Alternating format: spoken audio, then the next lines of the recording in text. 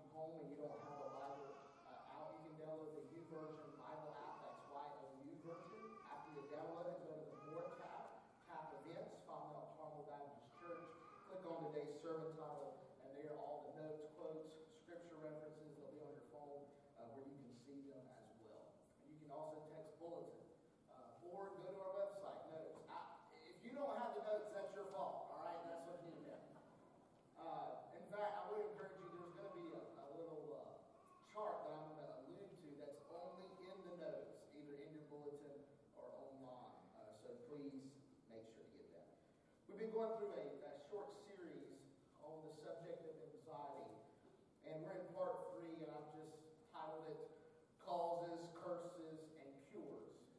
Causes, Curses, and Cures. I've mentioned to you over the past couple of weeks that per the doctor that I went and visited after I had probably 6 months of panic attacks off and on again, that he gave me some medication to help me bide my time to address the sources of this long-term stress and anxiety.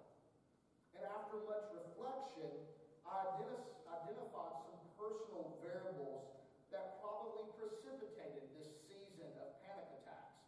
And one of the best things that I've discovered writing my ministry research project was this little chart that's pictured in your notes. And let's just want to show this to you for a minute. They help you kind of understand what it's like to go through stress and anxiety. And some of you are like, I've been there, I couldn't put it into words. Anxiety is not the trigger. You'll hear people say, that triggers me. There's nothing inherently in any object or any circumstance that just is a trigger. Okay? The human body reacts the same way to stress, whether it is good stress or bad stress. The terms are eustress, EU, or distress. So let me give you an example. If I've got my little vitals, Amazon, I've told people before, Jeff Bezos basically owns me. One day he owes me a heart. That's kind of how this works. It's okay, you can laugh. I'm that guy, right? But it's recording on my vitals right now. And at the end of the day, it'll probably show that, Josh, you worked out between the hour of 11:20 and 12:10. That's kind of how I think this is going to go today, all right? Now, here's what's amazing. Let's say that I didn't preach the word today. I wasn't public speaking, wasn't riled up, my heart's not beating right, I'm not red-faced. But instead, we were a snake handling church, right? And instead of me getting up here to preach, I was going to handle some snakes. But here's what you find out. If you go back, the next day and look at my vital signs, they're probably going to be the exact same. Yeah. Heart racing. I'm usually at 140, 150 right now. No lie. I'll be red-faced, sweating. I'll have the holy hangover on Monday. That's what I call it. Now here's the difference. I consider this to be good stress. Amen. That's God. Good stress. Handling snakes, distress. Distress, right? So even though my body's like, it's the same either way, you make your choice. I'm going to choose preaching over handling snakes. Everybody got me? Now here's what that situation means. If you look at that stress appraisal model that's in your notes, circumstances just are. So one guy, if I told you today, hey, you're going to preach for 45 minutes, you would say, some of you may be, just hand me the snake. See how that works? Physiologically, it's the same. But someone's like, I'd rather just drop dead, right? It's the Jerry Seinfeld thing. Some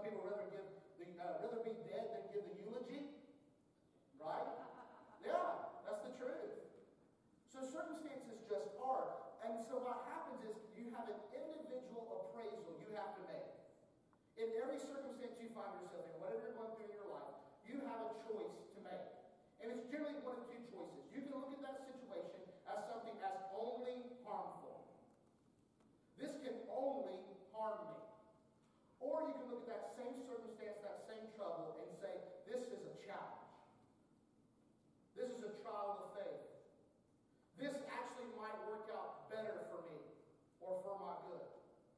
Now, what affects your appraisal of a circumstance? What makes you say, this is nothing but harm, nothing but harm? Inherently trouble versus there might be some good that comes out of it. And it has to do with this coping process. What resources do you believe are available to you to help you get through that time? If you feel like your back is up against the wall, you'll view your circumstance as nothing but trouble. All right? But if you realize that you've been better equipped than you probably are informed, especially according to the Bible, you realize that God's not going to waste any circumstance you find yourself in. You've got a lot more in your arsenal than you believe. And then that will affect the stress symptoms. You're still going to be under stress, but the difference is this. Could it possibly be a good stress? Or is it going to be distress? Bad stress. I mentioned to you last week that the Christian is better informed. Church, if you're a believer, and I've already mentioned this, I just want to recite it to you, and hopefully I can get it into your soul. There is hope to cope from Jesus, his example, God's word, the promises in his word, the indwelling and always abiding presence of the Holy Spirit. You have a direct line of communication with the sovereign creator of the universe in prayer. You have the encouragement of the saints that have gathered here. And on top of that, God has already told you how it all ends. In Revelation 21, there is the elimination of anxiety. No more tears. Jesus has, because of all this, Jesus can look at you and go, I have already overcome the world. Oh, wow. This is what's available to you. And here's what you can't miss out. The world, the unbelieving world, doesn't have any of those coping resources. They don't have a Savior who's been there, done that, in the garden, sweat and blood. Right? They don't know God's word and the promises that he says, I will never leave you nor forsake you. They don't have the command to come to me, all you weary and are heavy laden. Cast your anxieties on me. They don't know that. They don't know how the end goes. They turn on social media and the news, and they'll realize, yeah, it's all going back, but then there's Jesus. Church, if I could eliminate your troubling circumstance, I would. If I could take a pill that would make all the trouble go away, I would take it. But there isn't one. It doesn't exist. And in fact, our Lord and Savior, and I remind you again, promised us, in this world, you will have trouble. I cannot eliminate those circumstances. And I need you to understand, there is no silver bullet. You will not walk away today from the one truth that just unlocks it all. This will be a battle, a war you fight on an ongoing basis till glory. And there's nothing wrong with you if that's a battle you fight every day. But what about Philippians 4:6? Philippians 4:6, a very famous passage. You would think we could read this like a magic spell. We could recite it out loud and all anxiety and worry should just vanish. And I think we've misunderstood the text again. We've arrested the text from its context and we've perverted it and twisted it for under-discipled Christians. Let's read Philippians chapter 4, verse 6. Don't worry about anything. Nothing. Right? But in everything, through prayer and petition with thanksgiving, present your request to God. Now here's something that's fascinating, and I'll break it down a little bit more as we go. The same verb here, don't worry. Right? You might even want to underline that in your text, the word worry.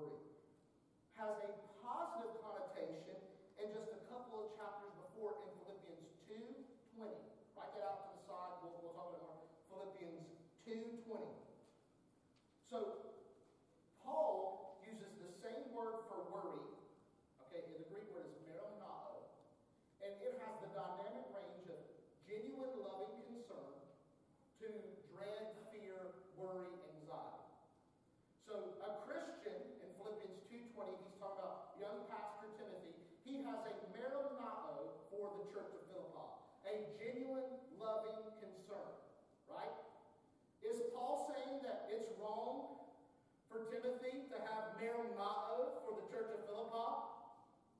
No. There is what he's trying to point out in Philippians chapter 4 is there is a point, listen to this, where our genuine loving concern can cross the line into sin. And that is not to happen in the believer's life. And what I want to unpack this morning is, when do we cross the line? When does our genuine concern for something begin to dominate and control our lives and is unbiblical, unessential anxiety? Notice, I want to go ahead and address this now, though. Notice what Paul says to help alleviate anxiety. It's another thing that we can cope with. What does he encourage the saints there to do? In every circumstance, do what? Pray. Pray. We put our worries aside through constant prayer. We are rolling them in prayer. We're saying, God, I can't do this. And we're rolling those circumstances over onto God's big, broad shoulders. Right?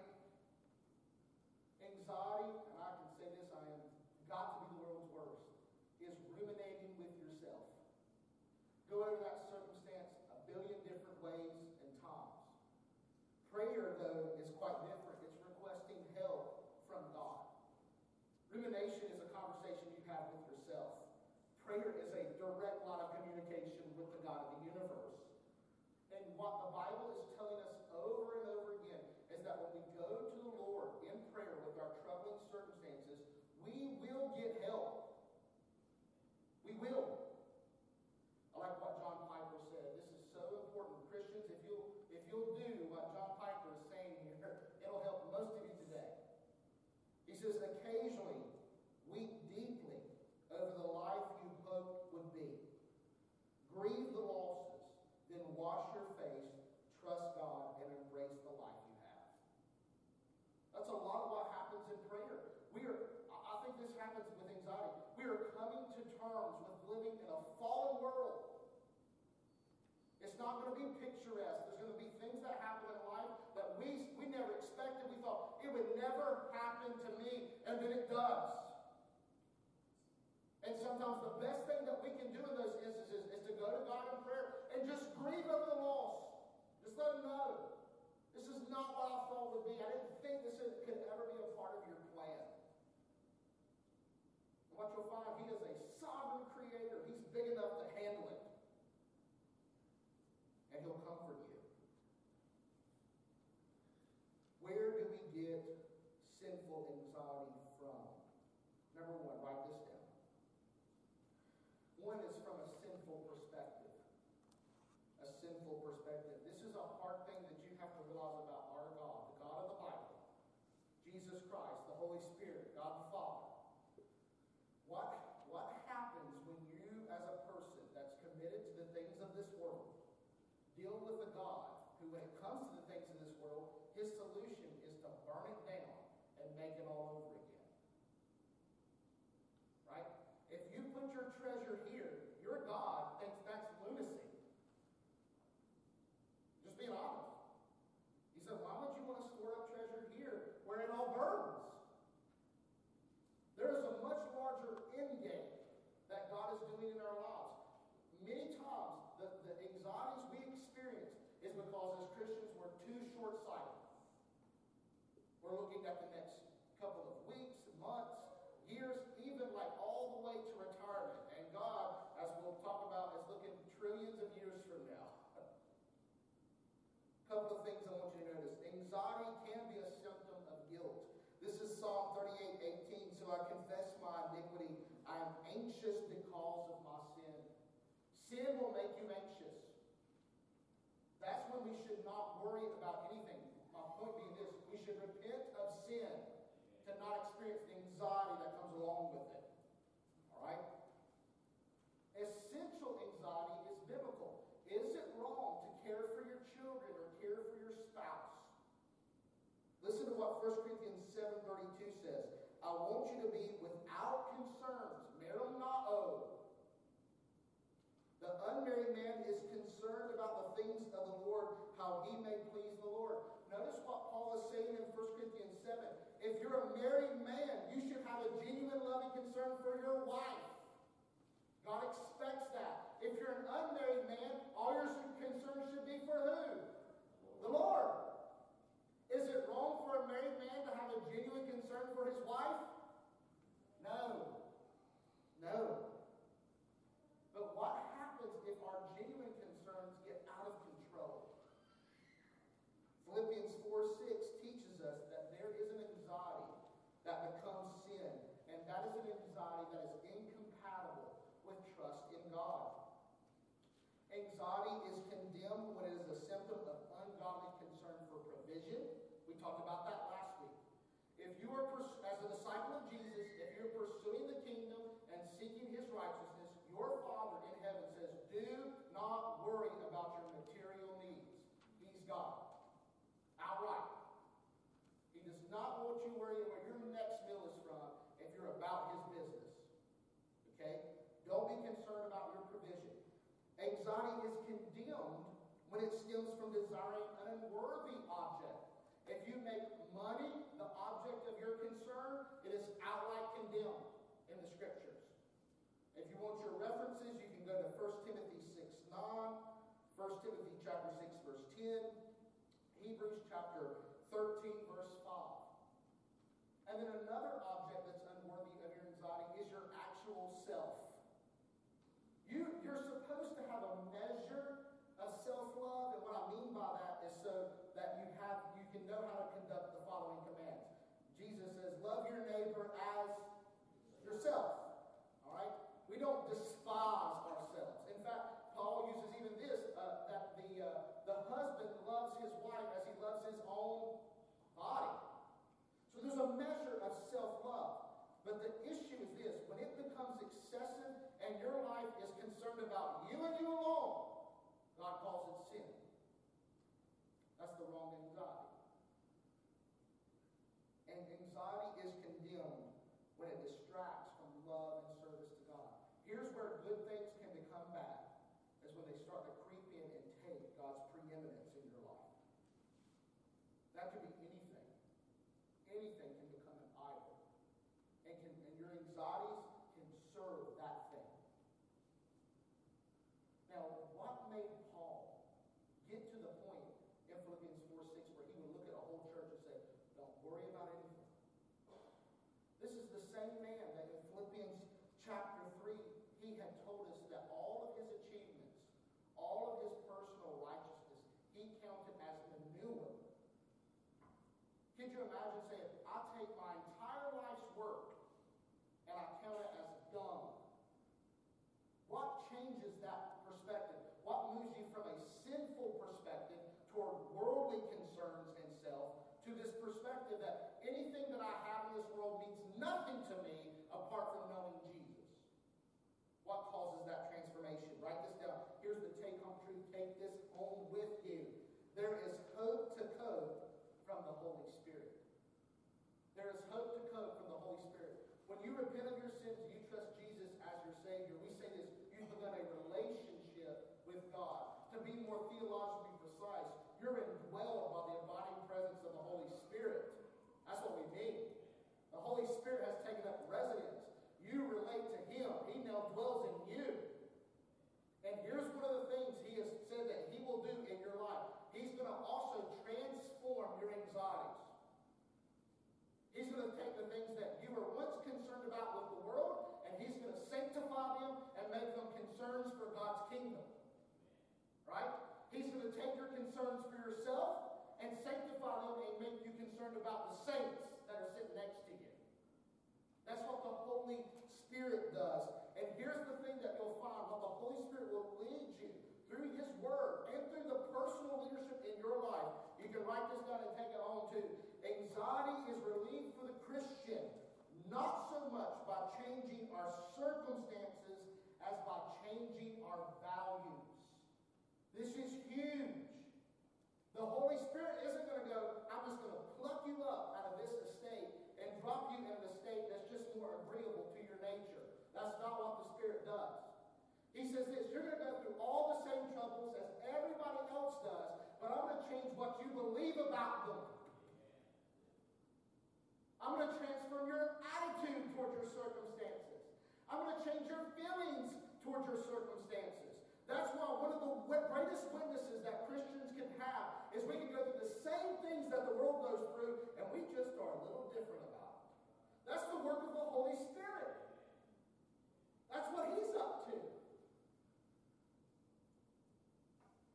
God does not guarantee freedom from human pain, sorrow, and persecution. He embraces those things. And in all of those things, He is working out His scheme for eternal goodness.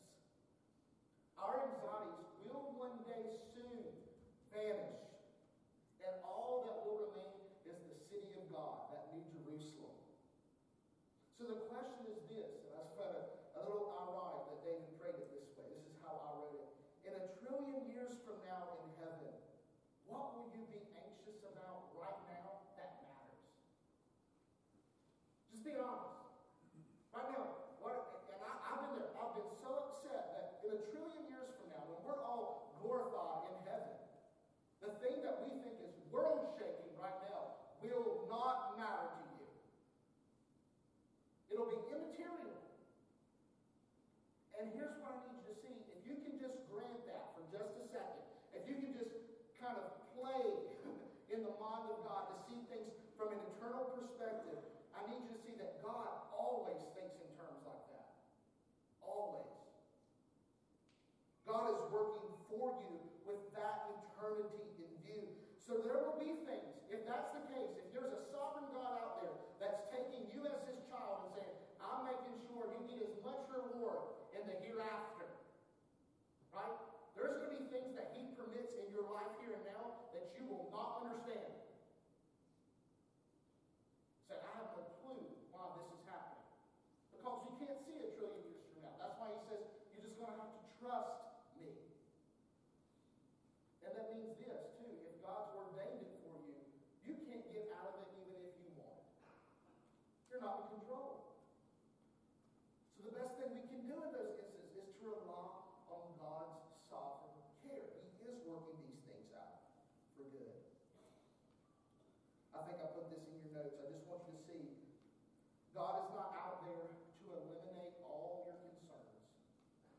In fact, I would say in Philippians chapter 2, this is technically verses 20 and 21, He wants you to have a genuine maranatha, an essential stress, an essential anxiety for certain things.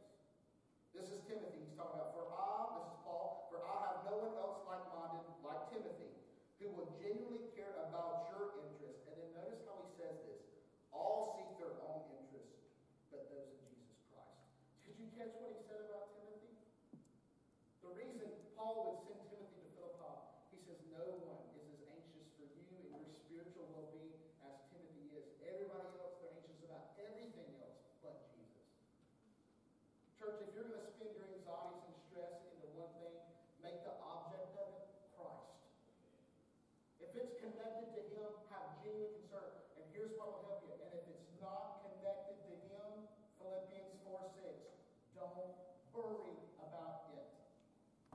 Don't worry about it. All right? It's transitory. It's temporary. Number 2.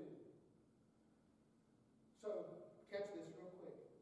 Anxiety that is sinful, that needs to be repented of, ultimately comes from a sinful perspective on our lives, money, the world, things that compete for our desires for Jesus.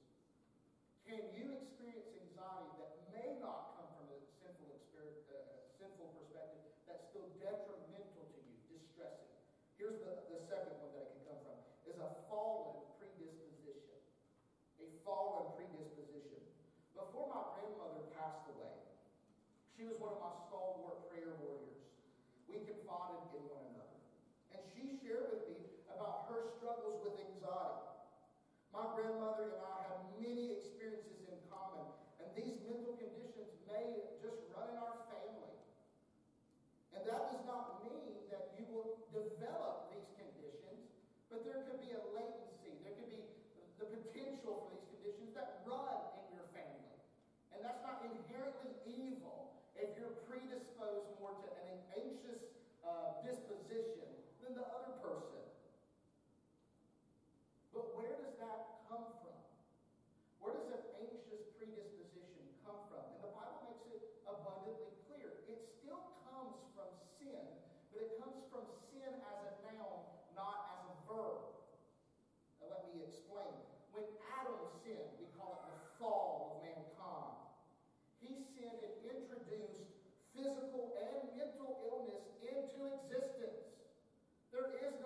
mental disorder in the garden in Genesis chapter 1 and 2. There is no mental illness in the New Jerusalem in Revelation 21 and 22.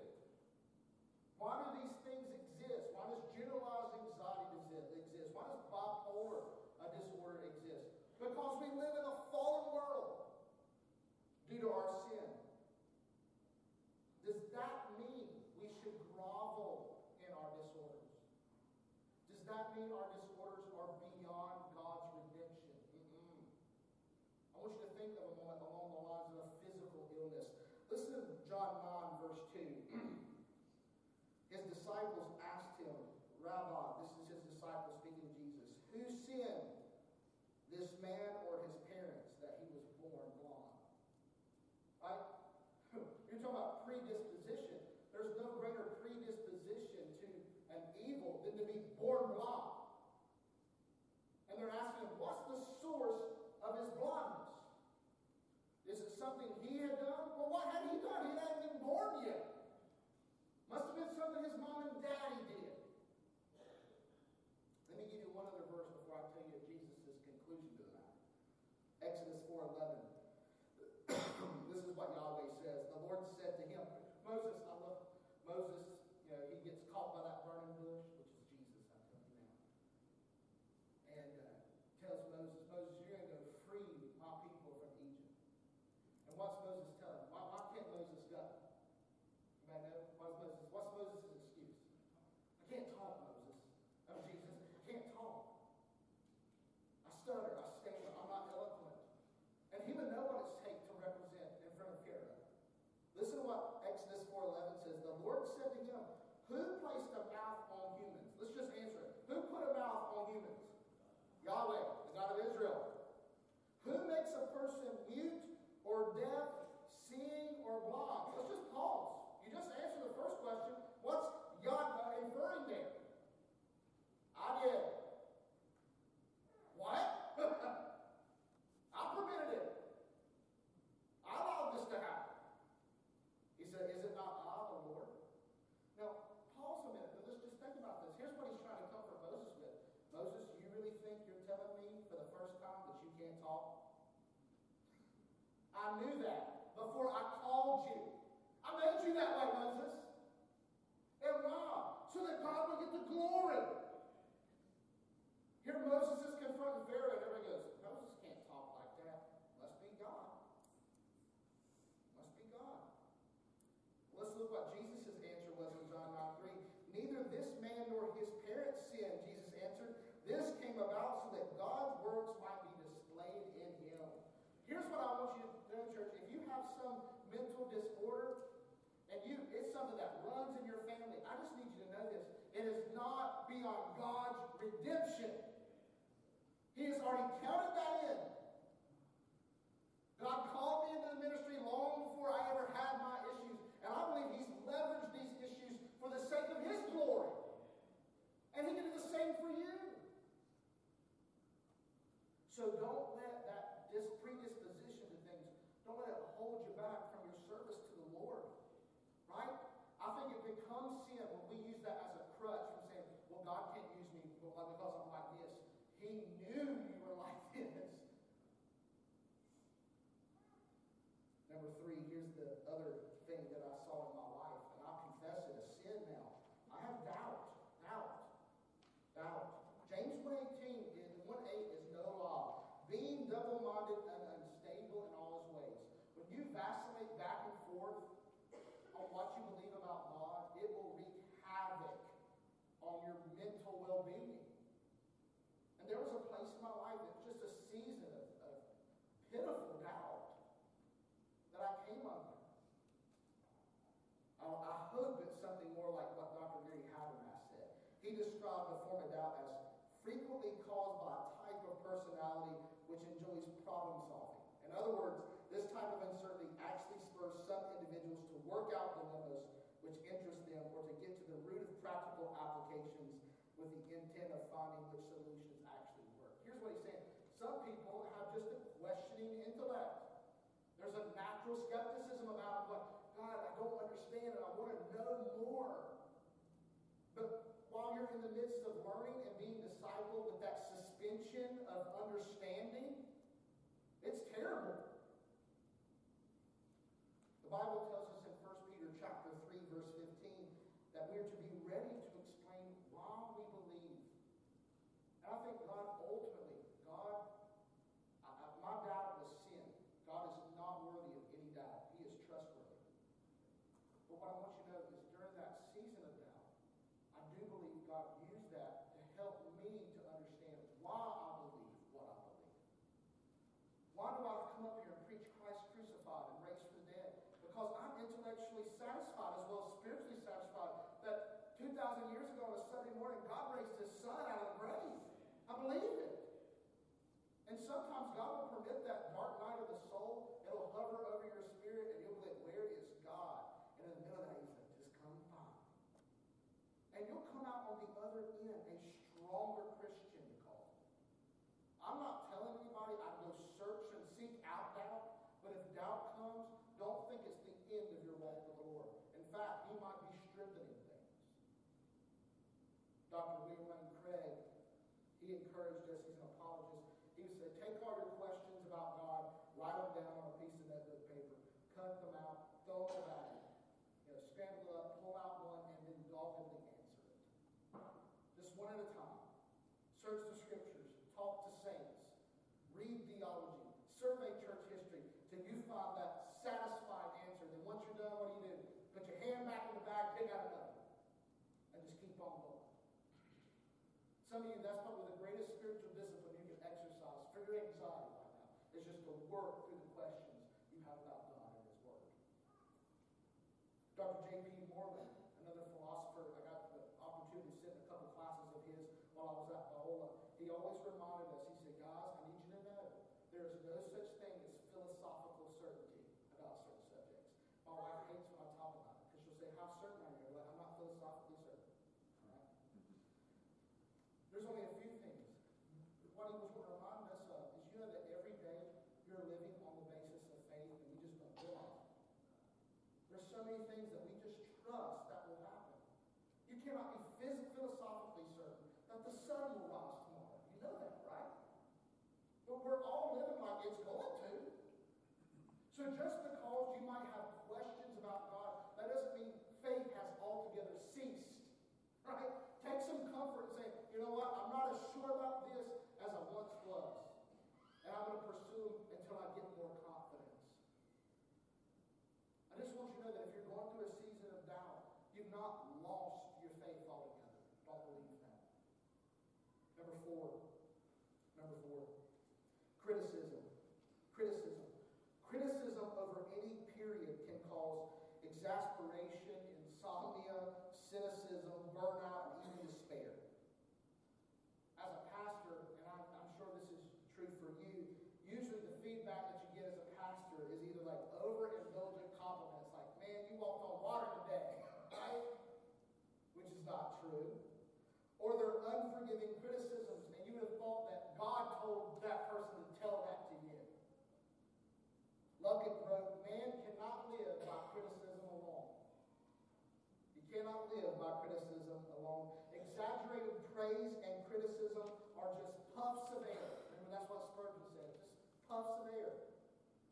We should not overgeneralize criticism or praise, and remember that rarely does one person actually speak for many people.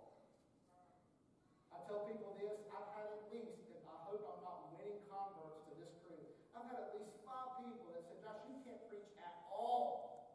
Right? And yet I know of at least 500 people that would disagree with them. But all it takes is 5 critics. Right? And it will eat you alive. So I encourage you, there's a place for actual constructive feedback in your life. And one of the things that I would encourage you is this. If you wouldn't seek out that person's opinion about a subject, regardless of whether it had anything to do with you or not, don't take their opinion about you. Don't. Let it go. Constructive criticism, it's expressed in accordance with biblical principles. It's a dissenting viewpoint expressed through due process. It raises genuine concerns aimed at problems rather than people, and it's redemptive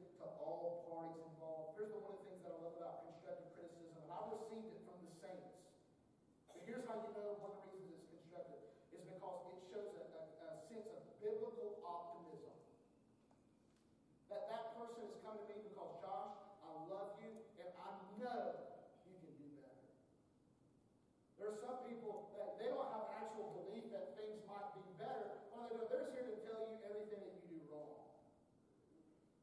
A Christian will find ways to offer hope and solutions, or at least walk through with a person until they reach that end. Destructive criticism is opposed to biblical principles. It's perpetually generated outside due process. It attacks a person rather than a problem, and it's expressed in less than a redemptive spirit. It's not really to offer hope. They're just there to vent and discard it. Number 5. This may be the one that gets many of us. Bitterness. Bitterness will make you anxious, church. I had a minister of the gospel who had taken advantage of our relationship, and it angered me that he was not truthful with me. And I confronted him with several phone calls and emails, but there was never, ever any reconciliation, even to this day. And my anger about this injustice grew to bitterness. And let me tell you about the deception of bitterness. Look at these texts, Proverbs 14:10. Some of you need to make this your life verse. Proverbs 14:10. The heart knows its own bitterness, and no outsider shares in its joy. You want to hear Josh's Living Translation of that? Your bitterness is your problem. Your joy and your happiness is your problem. It's yours. We want to say, those people make me bitter. No. You're bitter. You're bitter. She makes me happy. No. You made the choice to be happy. We don't like to hear those things because it's a lot easier to blame our circumstances. The Bible knows no such thing. You get the individual appraisal. You get to decide. You can be bitter or you can be happy. Acts 8:23. For I see you are poisoned by bitterness and bound by wickedness. This is Simon, the sorcerer, who wanted to give money to Peter that he could have the Holy Spirit to do magic. And then he was angry with Peter that Peter rebuked him. And he says, you've become bitter. Because I told you the truth. You can't buy the Holy Spirit. Hebrews 12:15, he says, make sure that no one falls short of the grace of God, that no root of bitterness springs up, causing trouble and defiling many. One way to ruin a church is for one person to become bitter. I've decided I will be bitter. And it will defile a church. A couple of things. You say, so what should we seek after? So the goal of every rift between believers is reconciliation. Where we can make friends again, right? What happens though if you and the other party involved, let's say the party has sinned against you, and their part is to play in reconciliation is repentance, to acknowledge the wrongdoing and to make amends. Man, I shouldn't have said that. I'm sorry. I won't let it happen again. Repentance, right? That's what one party should do. The other party, their responsibility is forgiveness. Forgiveness is the discharging of a debt, the dismissing of a debt. You're saying this, you can't take away the pain that you've caused, but I'm choosing to absorb that pain. That's ultimate church. You understand how God forgives us? It's not that God just let his wrath go. He poured it out on his son.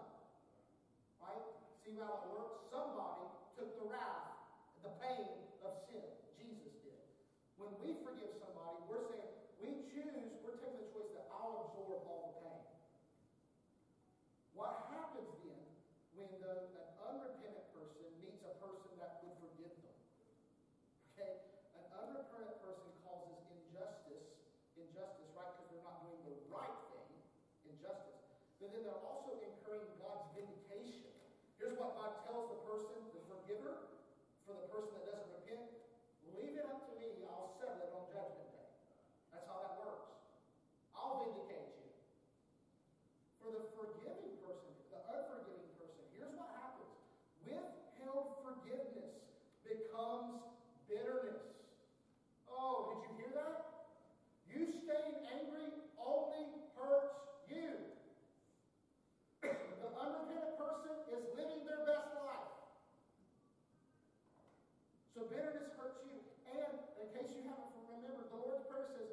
forgive us as we forgive others. The basis of our forgiveness in God is how we forgive others. You say, I want to work around that. That's what the text says. Take it up with Jesus. Christians forgive. Why? We are forgiven people. There's no debt or pain someone's caused us that's greater than nailing the Son of God to a cross. Remember what St. Augustine said. Resentment, I think you could say bitterness, is like drinking poison and waiting for the other person to die. No. It's just going to kill you. And if you think you're anxious, wait till you become bitter. You'll live into anxiety going, I hope they're getting what they deserve. They don't care. They don't care. The best thing some of you do that could alleviate your anxiety today is to just forgive.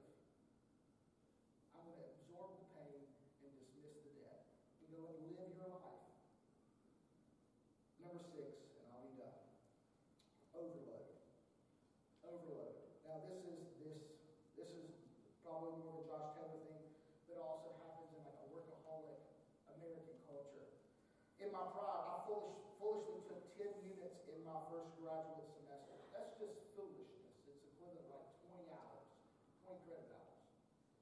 This was an unhealthy class load given a full-time associate pastoral ministry and being recently married. Now, I just got married, just became a pastor. It's like, I think I can take a full load of classes. That was just stupidity. Okay? Shouldn't have done that. But you need to hear what I think some of that stems from? Is I think we look at other people's lives, because you'll hear those guys. You'll hear about a guy that's like, I did all of that and like built a career. And you're like, how? Like, I barely made it out alive. And I think this is where we have as Christians to get through something, is that faithfulness to God looks different for each individual. This is important. Remember Isaiah in Isaiah chapter 6, he's the guy who says, here I am, Lord, send me. You keep reading Isaiah chapter 6 because it's such a triumphant passage. Go all the way to the end, verse 12 and onward. And he tells Isaiah, he says, oh, by the way, I'm going to send you, but nobody's going to listen to you. And you're going to write some amazing prophecies, but they'll only take them serious after they kill you. Could you imagine Isaiah like, why did you ask for somebody to go? And then let's juxtapose that with Jonah. Jonah does not want to go. It's not, here I am, send me. Here I am, I'm getting out of here. And he runs. And then God fishes him out, literally gets him to Nineveh. And he is literally, I just think this is how Jonah preached. He's walking through that city going, 40 days, you're overturned. 40 days, and I think people are like, what's he saying? What's that guy saying? I think he's saying God's going to judge us. But just preached a pathetic message.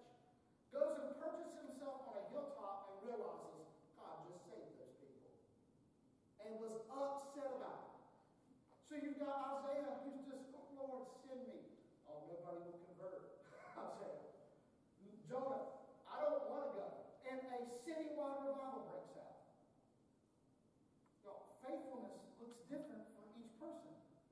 Isaiah is not responsible for Jonah, and Jonah is not responsible for Isaiah. They're responsible to who? The Lord. The Lord. Listen to what William Gurnall points out. He says, we shall never be charged for not doing another's work. God requires no more than faithfulness in our place.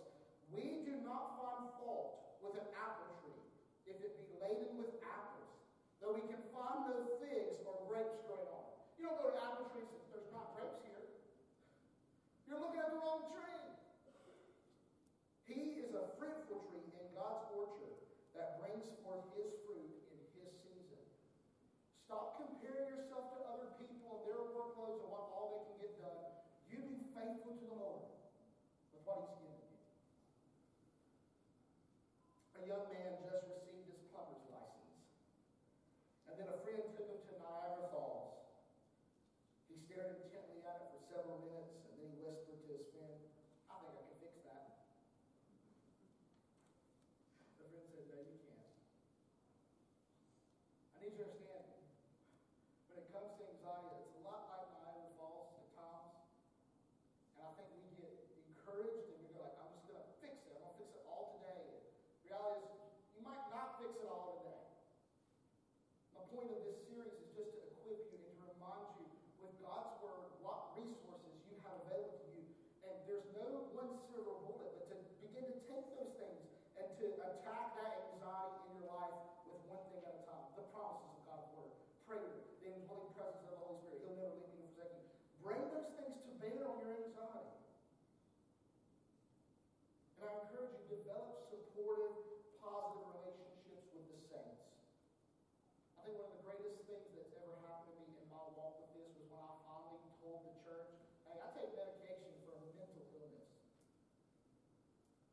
people literally, the church just swarmed me.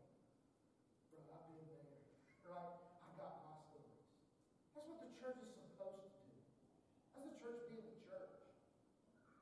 And those pat, trite answers of just trust God, or all you need to do is give to God, trust us. If we could do it, we would. Alright? They sound pious, but they don't address the profound causes and curses of anxiety. Here's what I've appreciated about the church, and the church has walked along with me when I was going through all of that. It's Galatians chapter 4, verses 13 through 14. People always say, well, it's God's will to always heal. What do you make out of this verse in Galatians chapter 4? He says, you know that previously I preached the gospel to y'all, that because of a weakness of the flesh, probably a sickness, you did not despise or reject me through my physical condition was a trial for you. On the contrary, you received me as an angel, a messenger of God, as Christ Jesus himself. So catch this. Paul is trying to make it to Galatia to preach the gospel for the first time. He comes to Galatia sick as a dog. And the Galatians, the Lord in his common grace had given them, they didn't despise the Apostle Paul because he was sick, physically ill. They let him come in, they comfort him, and then when he got better, guess what he did? He preached the gospel to them. I wish when it comes to our physical illnesses or our mental illnesses, we could say the same thing with Galatians. You did not despise me. You did not despise me. You did not. You worked with me, you helped me, and got me in a place where I'm better off, and we're going to give you the gospel. Be patient with yourself and one another. Changing long patterns takes time, but you can have confidence that your God, the Holy Spirit, will never leave you nor forsake you, and he will walk with you through it all. I'm going to ask every head bowed, every eye closed. I want to encourage you today to do what it says in Philippians chapter 4, verse 6. But before I call you to pray and give your anxiety to God, I have to make sure you're aware of the greatest concern you should have, and that's for your eternal soul.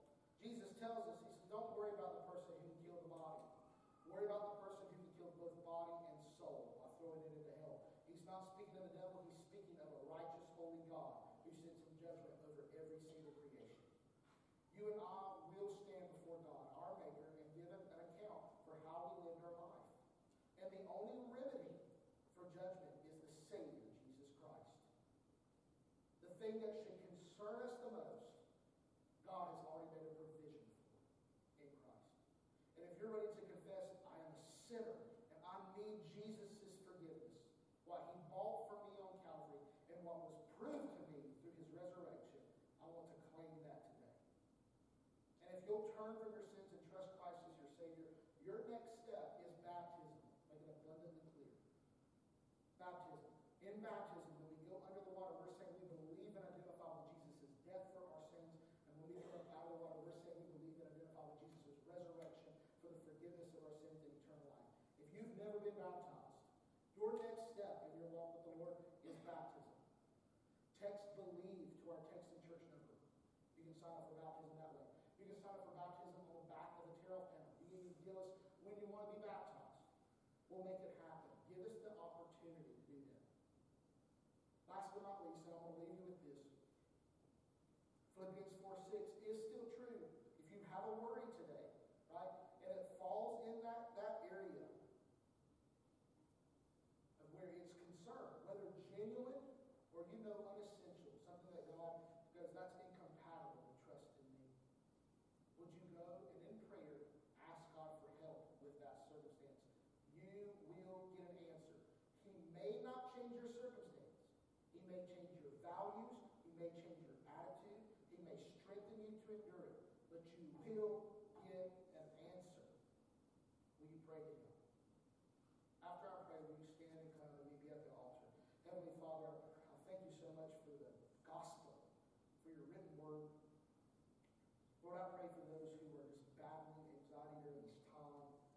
They flip on the news, they hear what's going on in the lives of their friends and families, and are concerned, genuinely so. And Lord, help us to discern when our concern is toward the wrong object, in excess, dear God.